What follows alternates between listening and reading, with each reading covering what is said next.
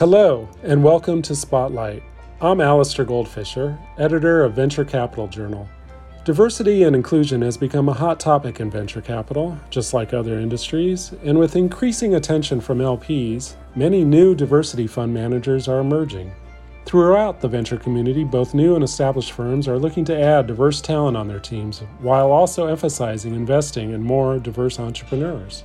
So today we'll hear from Phil Black, co-founder of True Ventures, about how his firm is tackling the diversity challenge.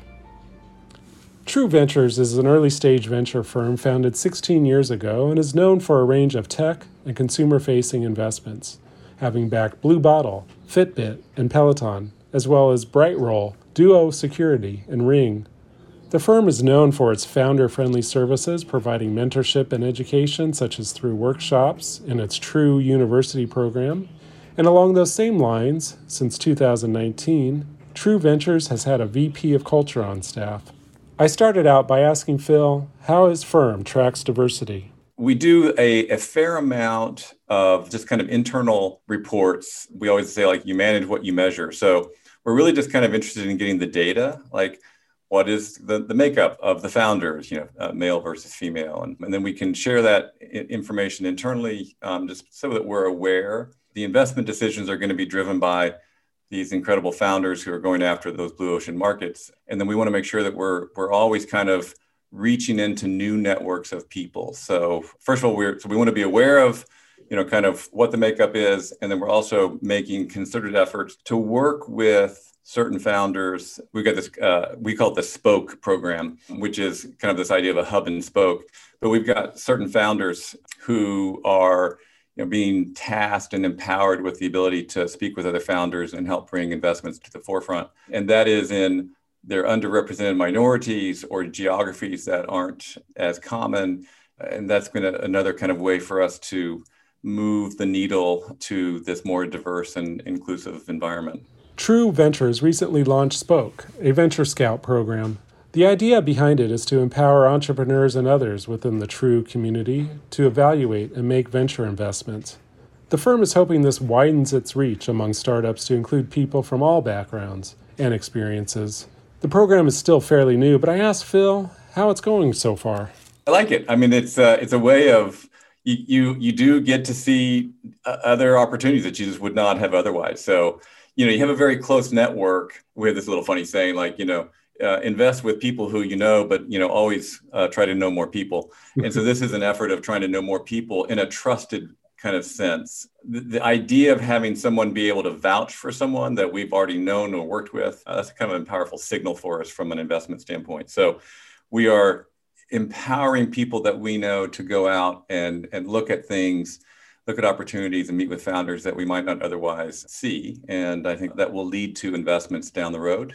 And I'm excited about the opportunity that it brings.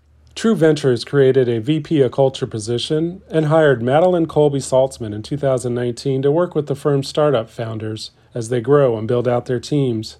I asked how this idea came about and what advantage does this give the firm and its portfolio. Madeline had been the chief HR executive at one of our Fund 4 companies, Handshake. And so we had gotten to know her from her work there, and she had presented at some of our founder events, and we just really loved working with her. And so the chance for her to come and work with all of our founders was a really powerful incentive to have her join the team. So we think about culture should be a really competitive advantage for founders as they are growing their businesses. And at the end of the day, the culture starts with the founders and how they're thinking about it. So the best way to influence the culture when you're 100 people is to have made sure that the first 5 to 10 people kind of really are aligned on mission and values with the founders and kind of where that company sees itself in the future. So if you want to have a 50-50, let's say, split between men and women on your team, you don't do that when you're 100 people and then you kind of realize that you're at like a 90-10 kind of split. You need to start that early. And so Madeline has the ability to really work with these founders at that in the very beginning when they're thinking about hiring practices, how you screen candidates, the offers, actual job offers and what goes in those. And then as the company scales, all sorts of issues around scaling and how do you grow a team? How do you double the company size, in a 3 to 6 month period? And what is the VP of Culture tasked with? So she's tasked with working directly with the founders and then also proactively bringing kind of some of the best in the industry kind of information and benchmarking data for the founders so they can get a sense of how they're doing relative to the industry out there. As we were wrapping up, I asked Phil what the firm is doing to encourage diversity among its startups. In our term sheet, we talk about a desire for the founders to seek out the most diverse and inclusive talent as they're hiring and filling out their team.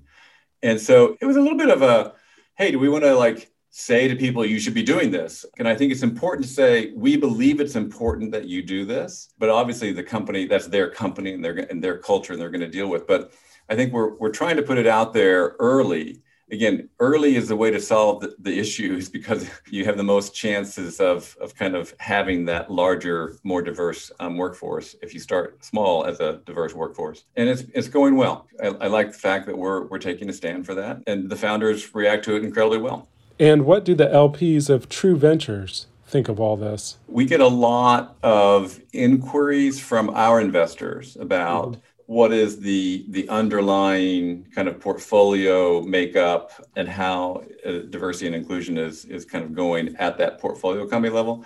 Because our investors have, boards of trustees and powerful folks who want to make sure that their money is being invested in ways that they mandate and they just want to make sure that we, in fact, are also aligned with them on certain values and missions that they have at their corporate level.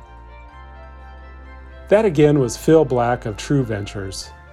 If you want to hear more episodes of Spotlight, you can check us out wherever you listen to podcasts, as well as PEI Media's various titles online.